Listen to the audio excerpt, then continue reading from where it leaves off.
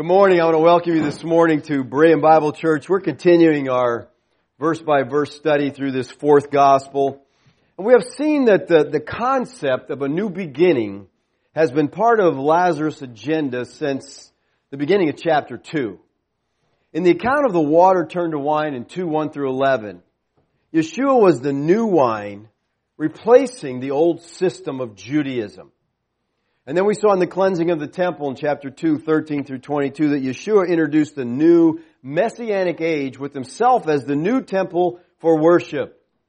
Then he enters into a dialogue with Nicodemus in 3, 1 through 21, and we see the entrance to the kingdom of God is brought about by a new birth. In the dialogue with the Samaritan woman in 4 through 42, Yeshua describes the new worship that is in spirit and in truth. And the overarching theme is that Yeshua is replacing Judaism. That system is going. He is moving in. Now, we finished up last week, or no, I guess the week before, we finished up the ending account of the story of the woman of Samaria at the well. And that count ends by saying, many more believe because of his word. Now, apart from the ability that Yeshua had to tell this woman all that she had done, he really didn't do any miracles in Samaria. No one was raised from the dead. No one was healed. Nothing. He's just teaching the truth and people are believing it. It's just really interesting because this is happening in Samaria. And it says, and they were saying to the woman, it is no longer because of what you said that we believe, for we have heard for ourselves and know that this one is indeed the Savior of the world. So the Samaritans are the very first ones to recognize that the salvation that Yeshua is offering is for all nations of the world. It's not just for Jews. It's for Jews and Gentiles. So we pick up this morning with the next verse. It says, after 2 days, he went forth from there into Galilee. Now the 2 days here are the 2 days that Yeshua spent ministering to the Samaritans. Because when he was there, they said, please stay with us. And you can understand that, right? If you had Yeshua come visit you, teaching, you'd want to stick around for a while. We want to please hang out with us. So he gives the privilege that's nowhere found in the New Testament that he stayed in the village for 2 days and taught. And he stays with them and he teaches them. Well, now he's resuming his trip to Galilee that was mentioned way back in 4, 3, and 4. He says he left Judea and went again into Galilee, and he had to pass through Samaria. Now remember the had there? That's a divine necessity. He had to pass through Samaria. Why? Because it was in a fulfillment of prophecy. The Samaritans who were not my people had now become my people in fulfillment of Hosea's prophecy. He had to go through Samaria. So, he says he went forth from there into Galilee. Now, you may have noticed that Lazarus gives these geographical references in his gospel, and geography plays a kind of a symbolic role in the fourth gospel. The northern regions of Galilee and Samaria, they accept Yeshua, but the southern region of Judah and Jerusalem become increasingly antagonistic toward him as his ministry continues. And it's because of this that Lazarus is going to classify the enemies of Christ. In this gospel, he calls them the Jews. Those of Judea are the unbelieving leaders. These are the ones who are against him. Now, Galilee, up there in the north, that's where Yeshua grew up. About 10 miles north of Nazareth, his hometown, is Cana, where our story for today takes place. And this is also where he turned the water into wine. About 15 miles east of Cana is Capernaum. This is where this ruler is from. So let's look at a couple texts that I think people put these texts together and they get this negative idea of Galilee. Texts such as Acts 2:7. And they were amazed and astonished, saying, why are not all these who are speaking Galileans? In other words, these guys are Galileans. How can they be taken in these other languages like this? How can they do that? It gives you the idea, well, maybe Galileans are not all that smart. Acts 4:13 says, now as they observed the confidence of Peter and John and understood that they were uneducated and untrained men, they were amazed. See, from passages like this, people get the idea about Yeshua and about his disciples that basically they're uneducated, they're not that sharp as far as the Torah goes. When I talk about education, I'm talking about Torah. All right? The only education that matters. Because they're from Galilee. In Galilee, they're just not too smart people. That's the idea. The implication here, Galilee is some kind of hick town. People live there basically ignorant of the Torah. You couldn't be farther from the truth with that kind of thinking. Okay? You just couldn't be farther from the truth. People tend to think of Jerusalem, you go down south there, Jerusalem, that's the center of learning. And Galilee, some kind of backwoods, uneducated people.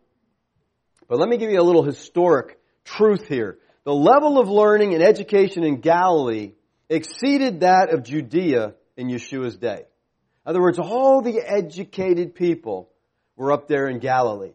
According to Professor Shmuel Safari, who is a Hebrew University professor of Jewish history of the period of the Mishnah and Talmud, he said not only did the number of first century Galilean rabbis known from rabbinic literature exceed the number of Judean rabbis, but even the moral and ethical quality of their teaching excelled that of their Judean counterparts. So the highly educated people in Torah, they were up there in Galilee because Jerusalem was a mess. It was apostate. It was a system that was just a big mess, and that's why they rejected their Savior. This is the world that Yeshua ministered, and he spent much time up there in the Galilee ministering. Now, many see a contradiction between the proverb stated by Yeshua in verse 44 and the reception of the Galileans in verse 45. I put the verses together. It says, Yeshua himself testified that a prophet has no honor in his own country. So, when he came to Galilee, the Galileans received him. Well, see, they say, well, prophet has no honor, and they assume his own country is Galilee. So, and then it says, well, the Galileans received him. It just doesn't make sense. How does he have no honor and yet they received him? Well, the question here, the thing we have to solve is, what is Yeshua's own country? The Greek word translated here as country is patris. It can mean homeland, hometown. It comes from patri, which means father in the Greek. And it has the idea of his fatherland, the place of his ancestors. It's used 6 times in the Synoptics, always to describe Nazareth.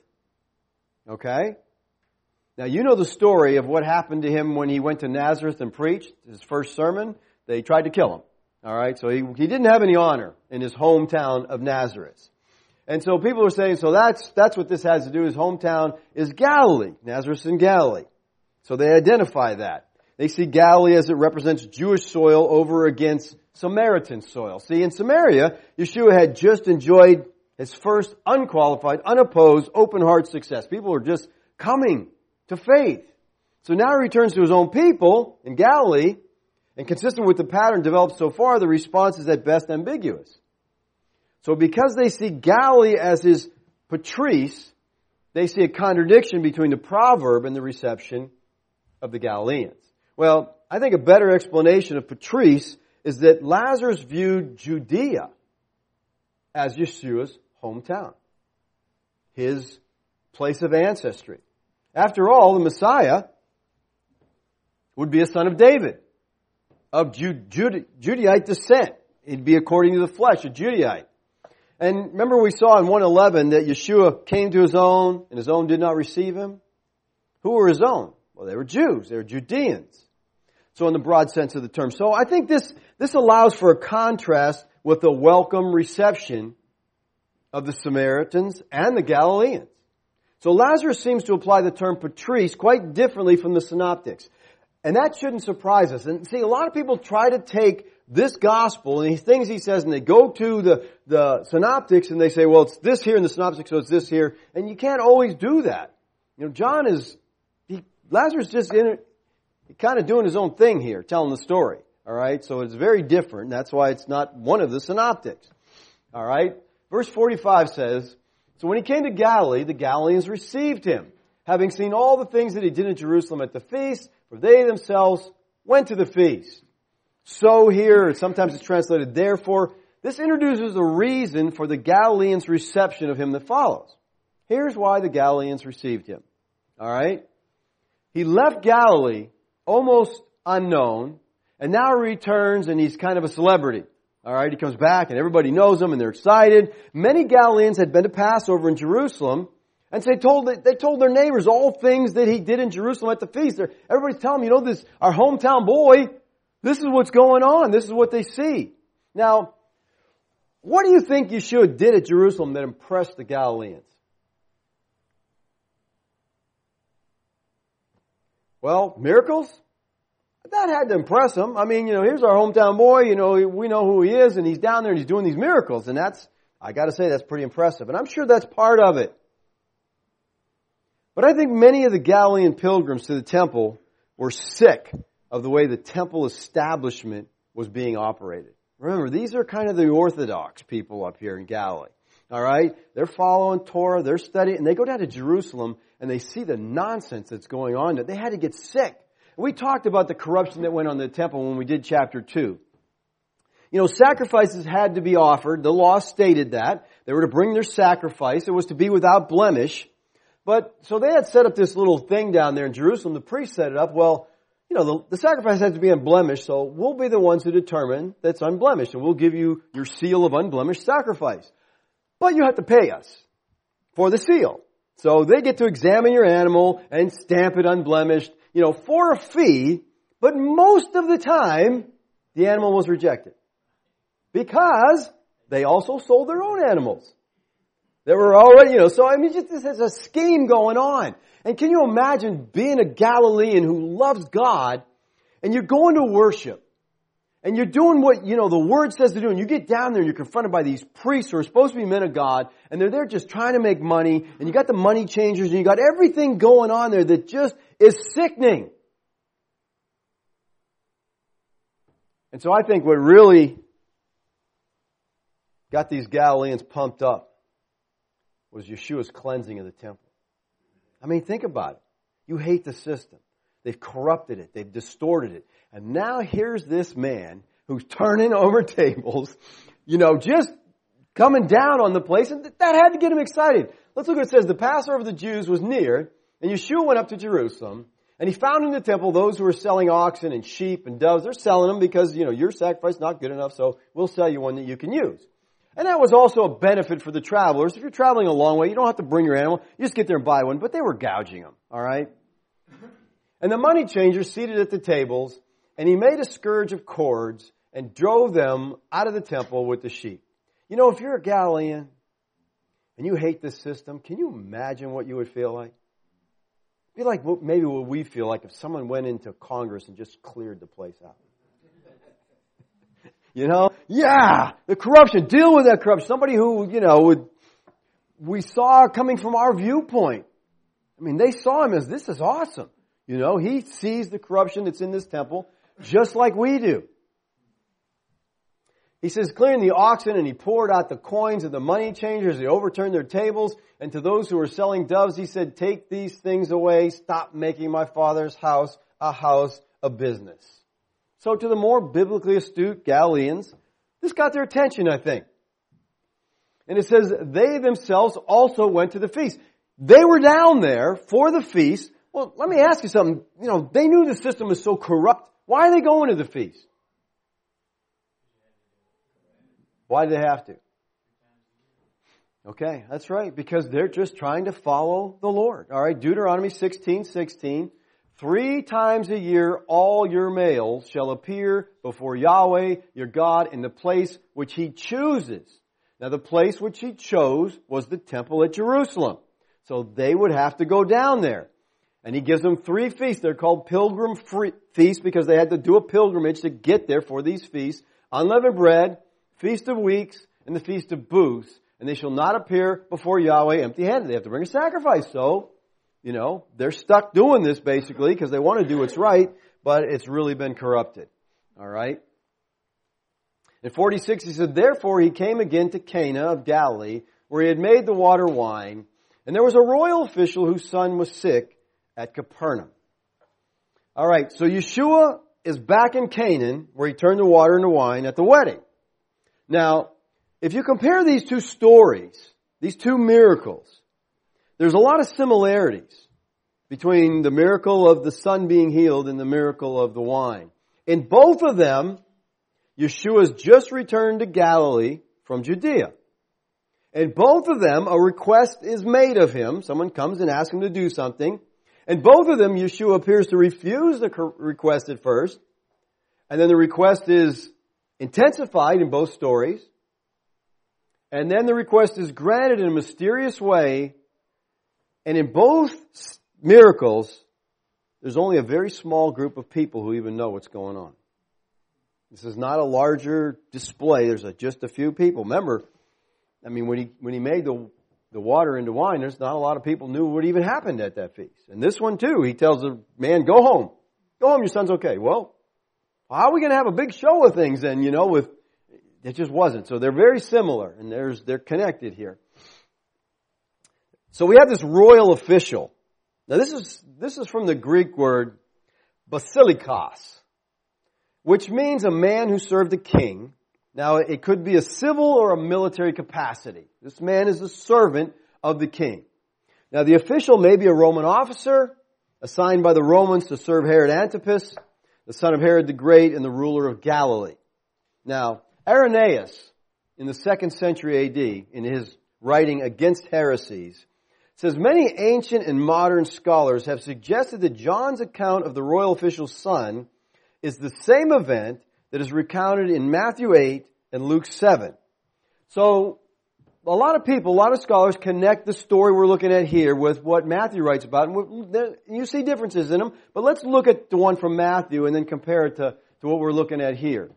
And when Yeshua entered Capernaum, a centurion came to him, imploring him and saying, Lord, my servant is lying paralyzed at home, fearfully tormented. Yeshua said to him, I will come and heal him. But the centurion said, Lord, I'm not worthy for you to come under my roof. Just say the word, and my servant will be healed. For I'm a man under authority, with soldiers under me. And I say to this one, go, and he goes. And to another, come, and he comes. And to my slaves, do this, and he does it. Now when Yeshua heard this, he marveled and said to those who were following, truly, I say to you, I have not found such great faith with anyone in Israel. And Yeshua said to the centurion, go, it shall be done for you as you have believed.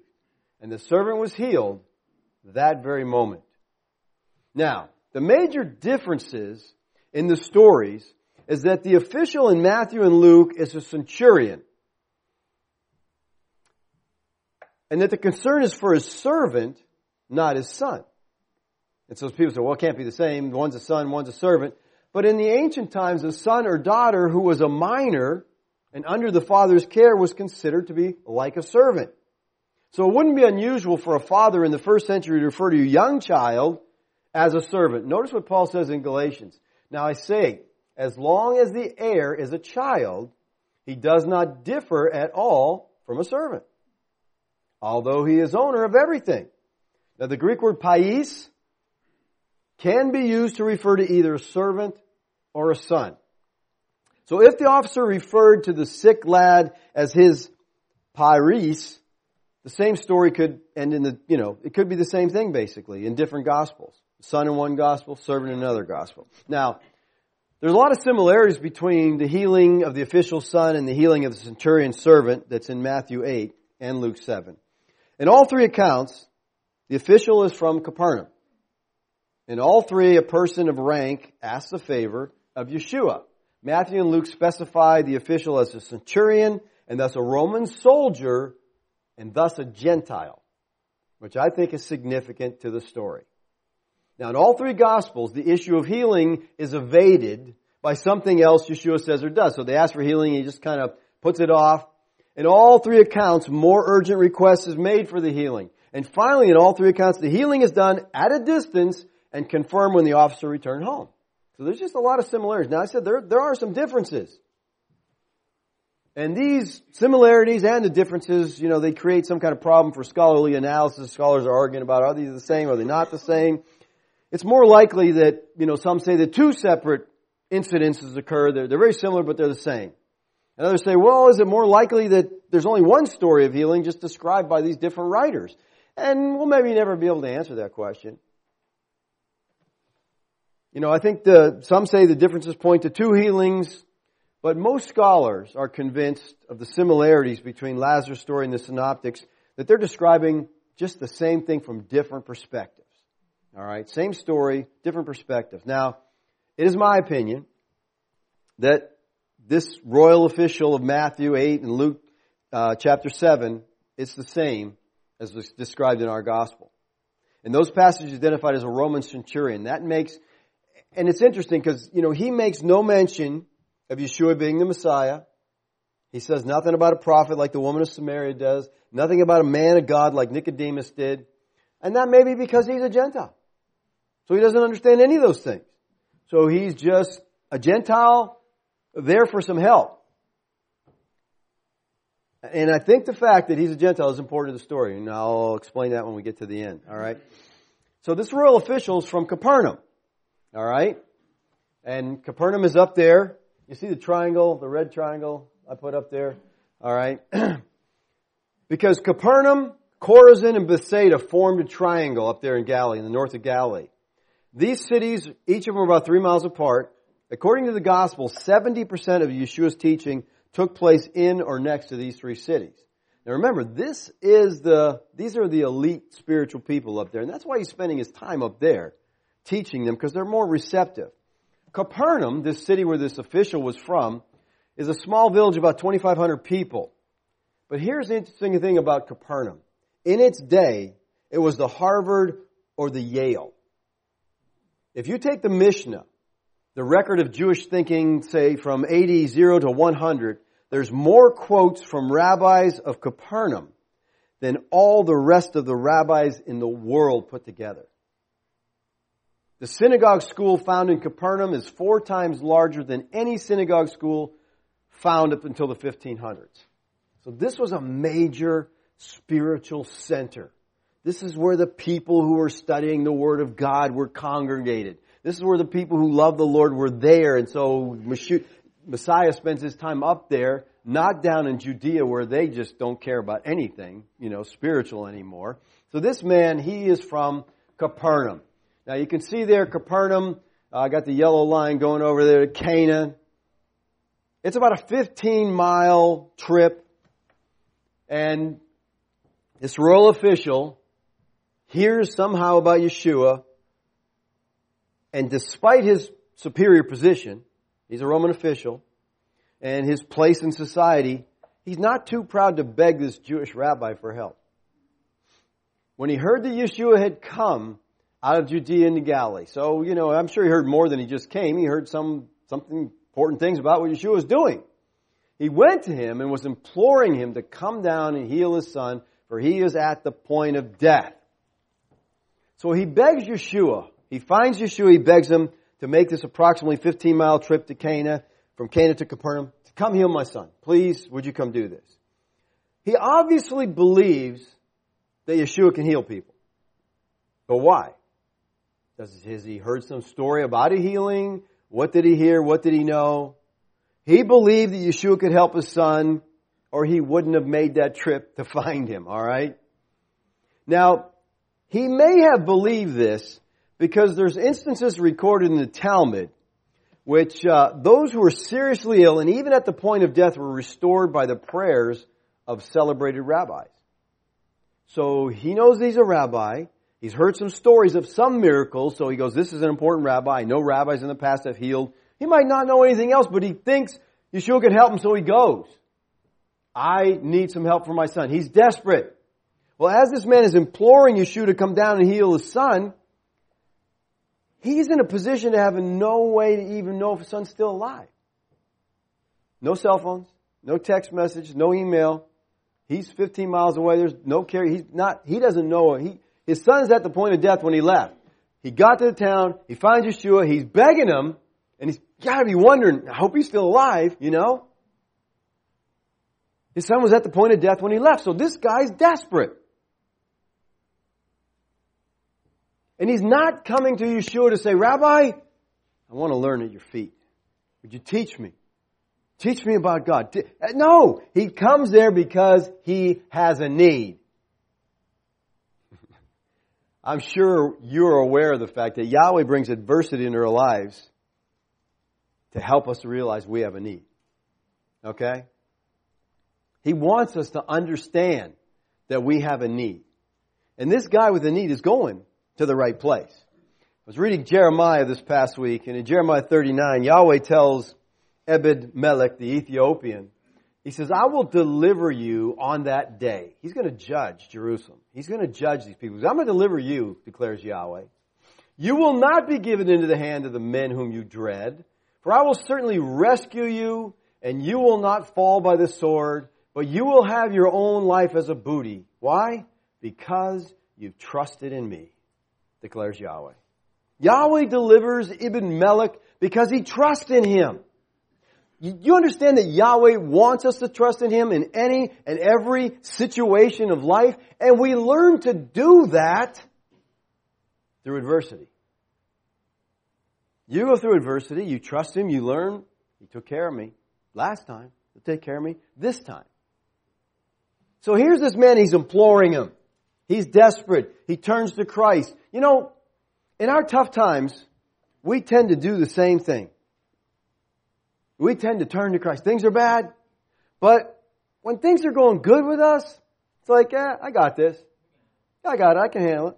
And, you know, think about this. Maybe you have to think about it in the future, but how much time do you spend in prayer when you're on vacation? Well, that's because vacation's a special time. Everything's wonderful. Everything's lovely. I don't have any stress, any prayer. So, you know, maybe the prayer time's nothing. But when you come under attack, you feel, you tend to get on your knees before the Lord and cry out to him. He wants that. He wants us to trust him. It pleases him that his children trust him. So this man is coming to him. He has some confidence, some faith in him, or he wouldn't be there in the first place. Now he says, so Yeshua said to him, unless you people see signs and wonders, you simply will not believe. This is a third-class conditional sentence with a strong double negative. You read this and you may be thinking, this guy's son is dying. He's desperate. He comes to Yeshua and Yeshua said, you people, you got to see signs all the time. That seems cruel. That seems rude, you know? And a lot of people see this. Well, the Lord's really strong to, you know, this man because he wants to pull this man here, do this to this man. I don't think he's even talking to this man here. All right?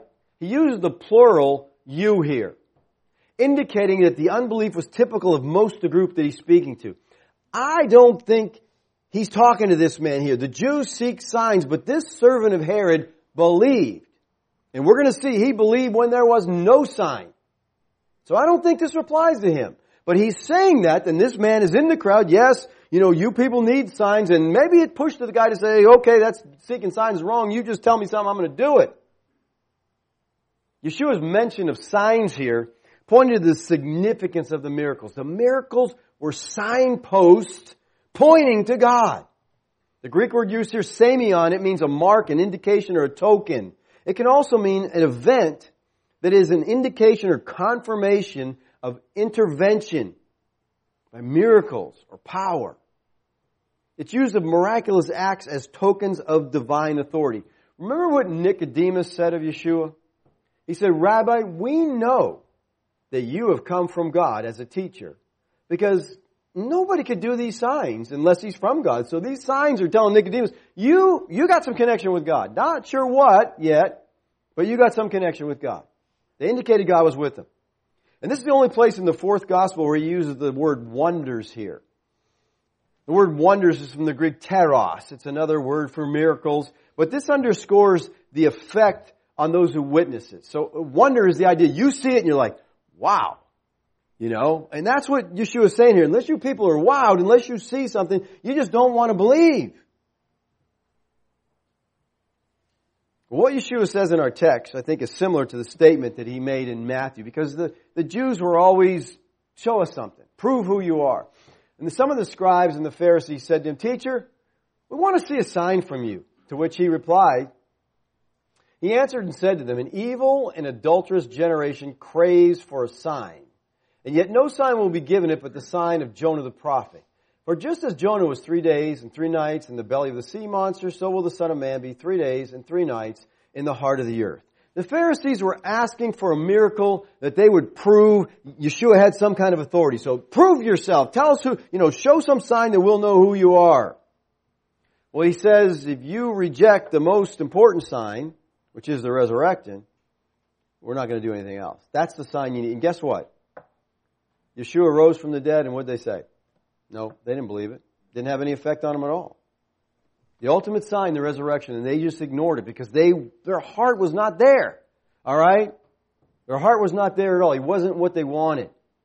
So verse 49 says, the royal official said to him, Sir, he's desperate, come before my child dies. Why is he in a hurry? I guess he felt if his child died, that's too late. You know, maybe Yeshua could heal a sick person, but he can't raise dead people for sure. So, he's not, he doesn't understand a whole lot right here. But what you see here is Yeshua's comment about the signs didn't affect this man's mission one bit. He just presses forward, He's on a mission. His son's life's at stake. So he begs him and he calls him Sir here. This is the Greek word kurios. It means Sir or Lord. He's addressing Yeshua with respect. This is the same term the Samaritan woman used of Yeshua. The word here for child here is paideon. Evidently he was a small boy because this is a diminutive and it's a word that has the idea it's a little boy. Paideon, a child. In these three verses, Lazarus uses three different terms for son. In verse 50, he calls him a weos. Verse 51, he calls him pais. So he uses all these three different terms for child. And so we get the indication here, this is a little child. This is a young child.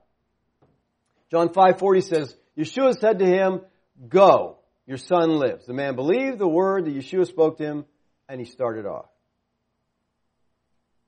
He's begging him, come with me. Please come with me. And Yeshua says, Go, your son lives.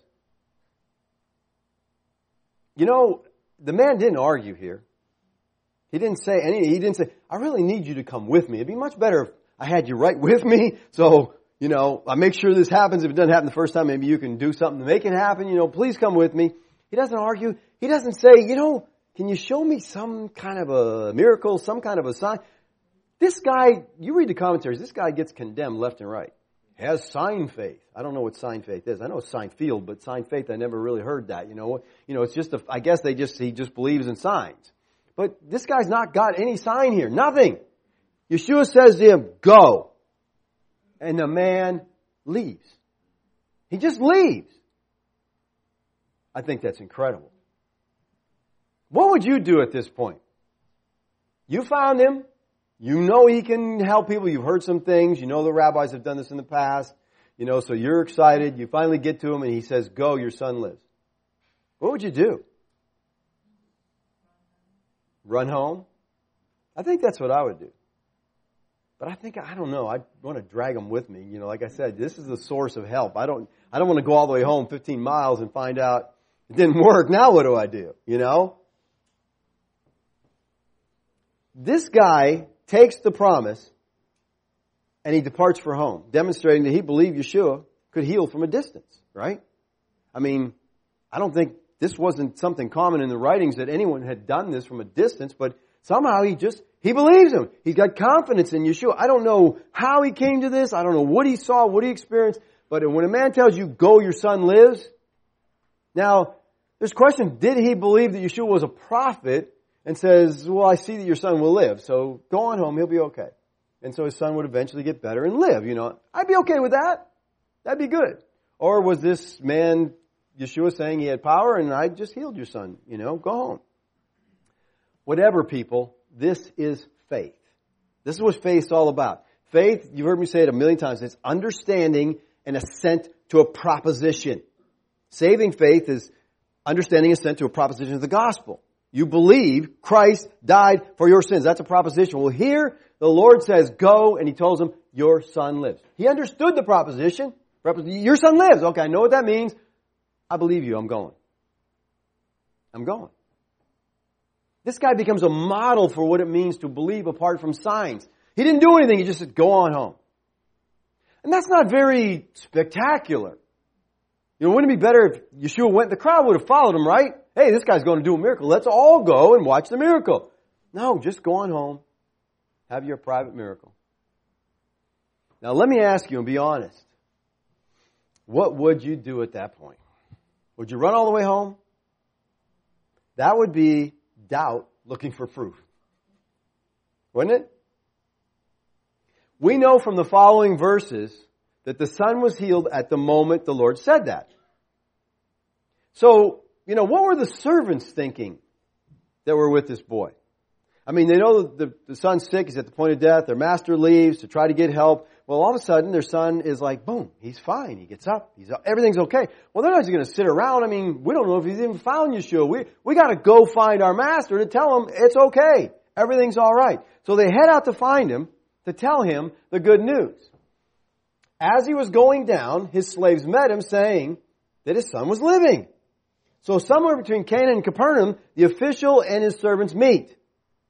And they tell him his son's alive. He's okay. So he inquired of them. So he's like, oh, he's fine. Let me figure out what really happened. He said, when did he begin to get better? And they said to him, yesterday at the 7th hour, the fever left him. Anything strange to you in that verse?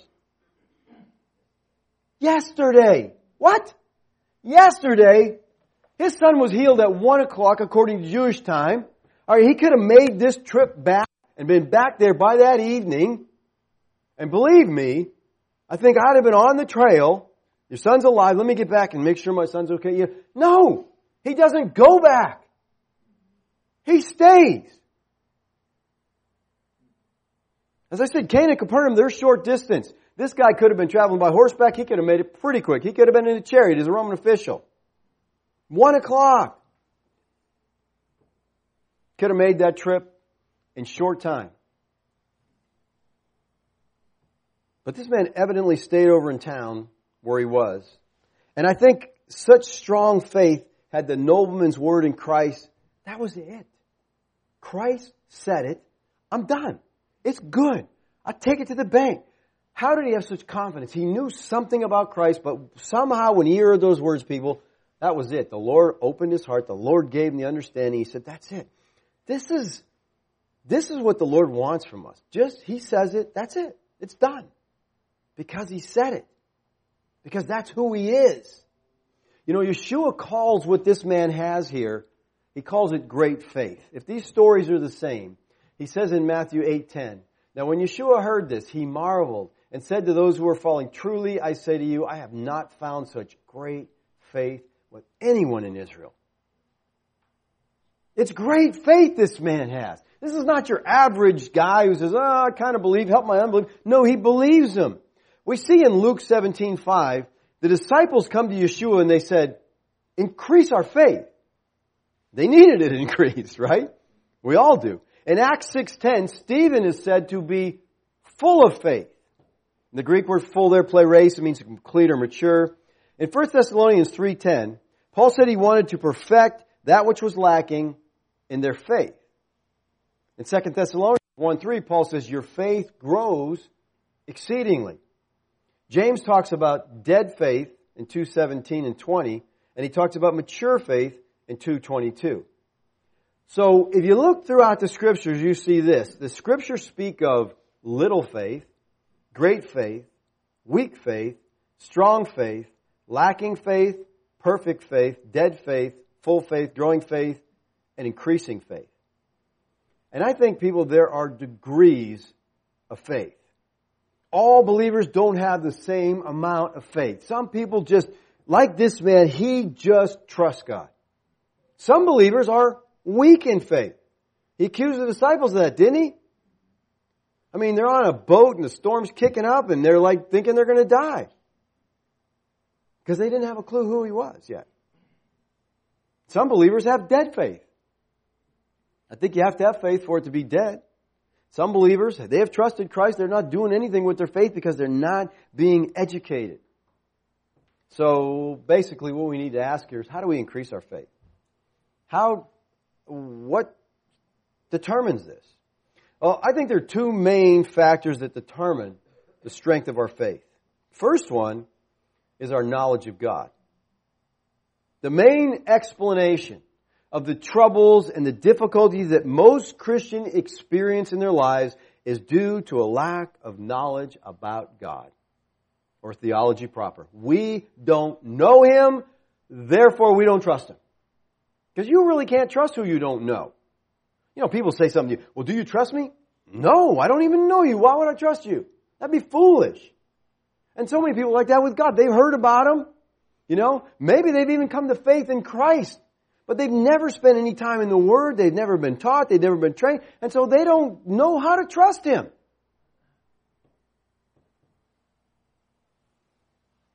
Theology proper. We need to study the revelation that God has given of Himself and of His character so we can know. And as you read through the Word of God and you see the character of God, man, it just strengthens your faith. This is how you develop into a strong faith. The more you know God, believe me, the more you will trust Him. Martin Luther said to his Reformation opponent Erasmus, "Your thoughts of God are too human." I think that's true of most Christians today. We really, we've moved away from the supernatural. We moved into the natural. And we just think of God in human terms. And we limit Him in our own terms instead of just trusting Him. We need to study the Word so we can know Him. As I said, it's hard to trust somebody you don't know. Our faith is weak because we're not acquainted with the Word of God. We don't read it. We don't spend time in it. And in not reading, we just don't become acquainted with the God of the Word. And so our trust in the character of God is deficient. We need to spend time with Him. Now, we can make up excuses because, believers will give you excuses. I got this and that going on. And so basically, you have no time for God. But when you need Him, you'll be calling Him. All right? So the second element to increasing our faith, well, in Romans 10:17, I think you're familiar with this, faith comes by hearing. Hearing by the Word of God. The more you're in the Word of God, the more you see God act, the more you understand His character, the more excited you get about it. The second element in increasing our faith, though, is applying what we know. The application of what we know. A knowledge that never ventures out upon what it knows is not going to be strong. At times we do apply what we know. And we come through problems and difficulties victorious. Like David when he faced Goliath. Who is this uncircumcised Philistine? And you're out there and you're ready to take his head off. No problem. Don't you love those experiences? Yeah. And yet, there are other times when our circumstances seem to consume us and we don't apply our faith. Like David before Achish, king of Gath. And we just start drooling on ourselves and acting crazy and scribbling on the wall because we're just not trusting our God. And David had to leave there and go to the cave and sit down and say, okay, stop, let's review our theology. And he just goes over his theology and he becomes strong because he realizes who his God is. What happened to that giant killer? He just wasn't applying his faith. He forgot about God. And I think we do that. You think your faith is strong, and then you have a trial, you have a situation that causes you to panic and drool all over yourself. And at those times we need to focus on God. We need to meditate on Him and we need to apply what we know. And I think another key ingredient here that we neglect often is we need to pull a brother or sister into the situation and say, I could use a little help. Could you talk to me? Could you remind me of what I know? I'll tell you one thing I'm absolutely convinced of beyond anything else. God is absolutely sovereign. In a trial, that's one of the first things that seems to slip. And I've had brothers and sisters come along and say, God's still on the throne. That has ministered to me because you're right. I needed to hear what I know because I tend to forget what I know because the circumstances are killing me. And we need each other in those times to come along and say, brother, I know you're going through it right now, but don't forget, He's still on the throne. He's there. We need to focus on Him. We need to meditate. We need to pray with one another. What's interesting to me about this miraculous situation here, they're both performed in Cana, and they're both prompted by trust. Mary trusted her son to do something to relieve the embarrassment of the host at that wedding. And the father of the sick boy was equally confident that he could rely on Yeshua's help. His first sign came as a response to a mother's trust. And his second sign came as a response to a father's trust. They trusted him. And we have these two signs here. So the father knew that it was at that hour which Yeshua said to him, your son lives. And he himself believed in his whole household. He received the royal official coming to faith in Christ. He believed. He trusted in Christ. Did this sign have something to do with it? Well, he gets home and his son is, fine, just like Yeshua said. It would just build confidence. Yeah, this had something to do with it. He believed him. Now he puts his trust in him. He is the Messiah. He is the Savior of the world. Now, Lazarus uses the verb zoe here, lives, 3 times in this text. Now, Lazarus normally avoids the verb and the noun zoe except when referring to eternal life. But here he makes an exception. And it seems like he wants us to see the restoration of life here in this child as an illustration to Christ's gift of eternal life. And this kind of prefigures the announcement in the next chapter that Yeshua raised the dead. So he's the source of life. He's the source. The child lives. Your child has life. He himself believed. That's the reason that this gospel is written, remember. Therefore, many other signs Yeshua also performed in the presence of the disciples, which are not written in this book, but these have been written so that you may believe Yeshua is the Christ, the Son of God, and believing you might have life in His name. That's the reason it was written. And here's a man who comes to faith, and Lazarus is recording this so we can see it. The official believed. He trusted Christ. And salvation, people, is only by faith. And so we understand from the rest of Scripture that the Lord opened this man's heart so he could attain to the things of God. And notice it says he believed in his whole household. This is the first of many accounts where one person's belief affected the whole family. We see this with Cornelius in Acts 10, Lydia, Acts 16, the Philippian jailer, Acts 16, Crispus, Acts 18. You know, the Middle East is much more tribal and family-oriented than our modern cultures. And it was not unusual for the family members to adopt the faith of the head of the household. Now, because he trusted didn't mean his family automatically trusted, but they saw what he believed in, and so they trusted too because they had confidence in him making the right decision there. So this whole family comes to faith in Christ.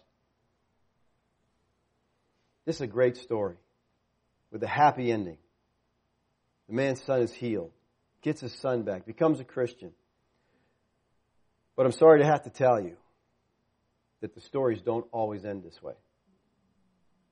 Sometimes the child stays sick.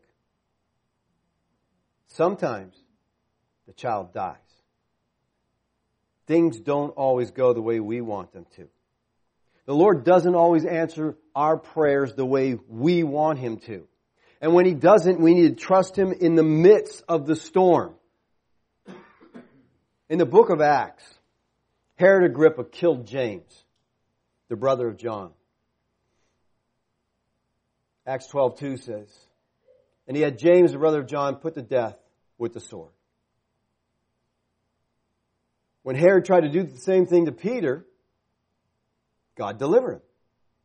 Peter was sleeping between 2 soldiers, bound with 2 chains. The guard in front, the door was watching over the prison, and behold, an angel of the Lord suddenly appeared, and a light shone in the cell, and he struck Peter's side, and he roused him, saying, "Get up quickly," and the chains fell off his hands. By faith, Peter lived. And by faith, James died. Peter set free. Yet James, who loves the Lord too, he dies. Just because we are Christians and we love Yahweh doesn't mean that things will turn out the way we want them to.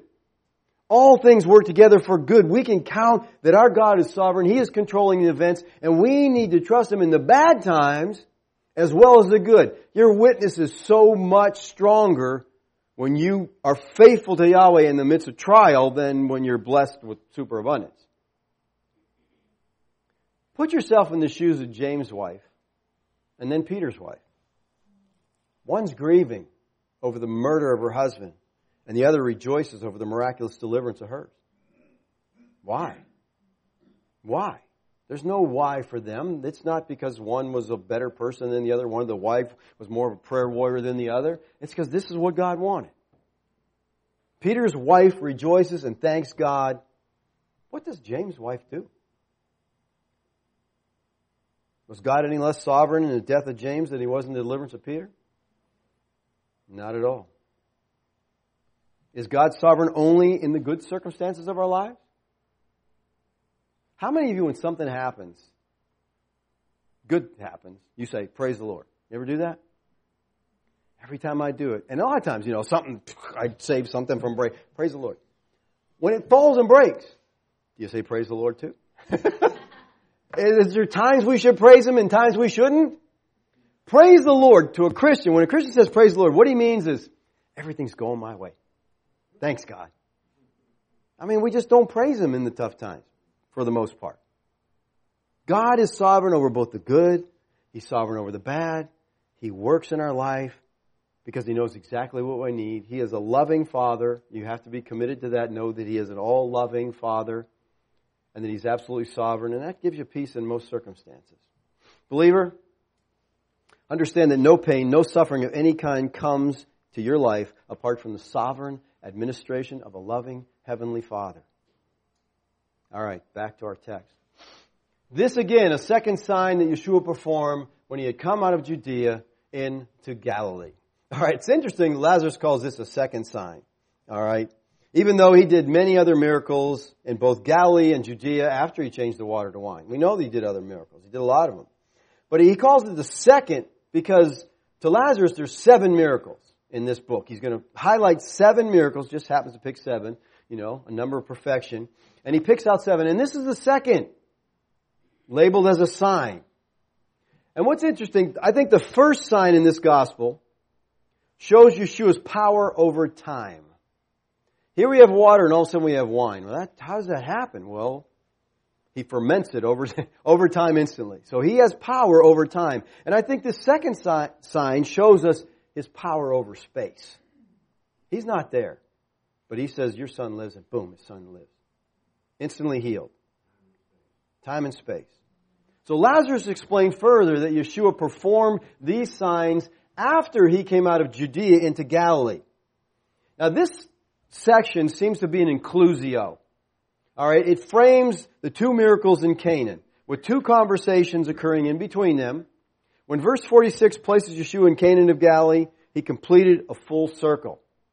From Canaan in chapter 2, Yeshua had gone to Jerusalem, and now He's back in Cana, and this completes the cycle. This is the inclusio.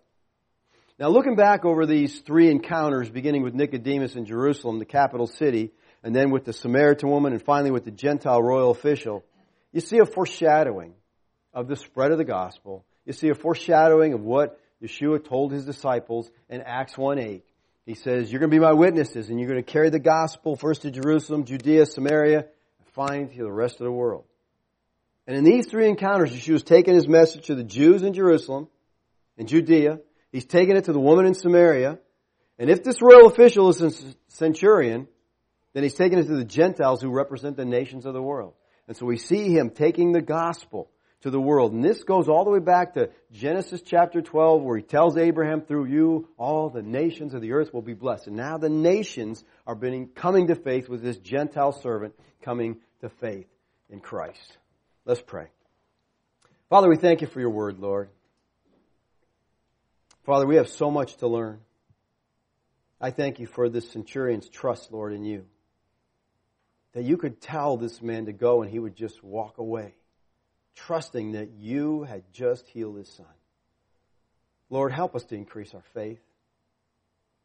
Help us to spend enough time in the Word of God, Lord, that we know You and that we respond in a biblical way to the situations of life. Thank You, Lord, for loving us. Amen.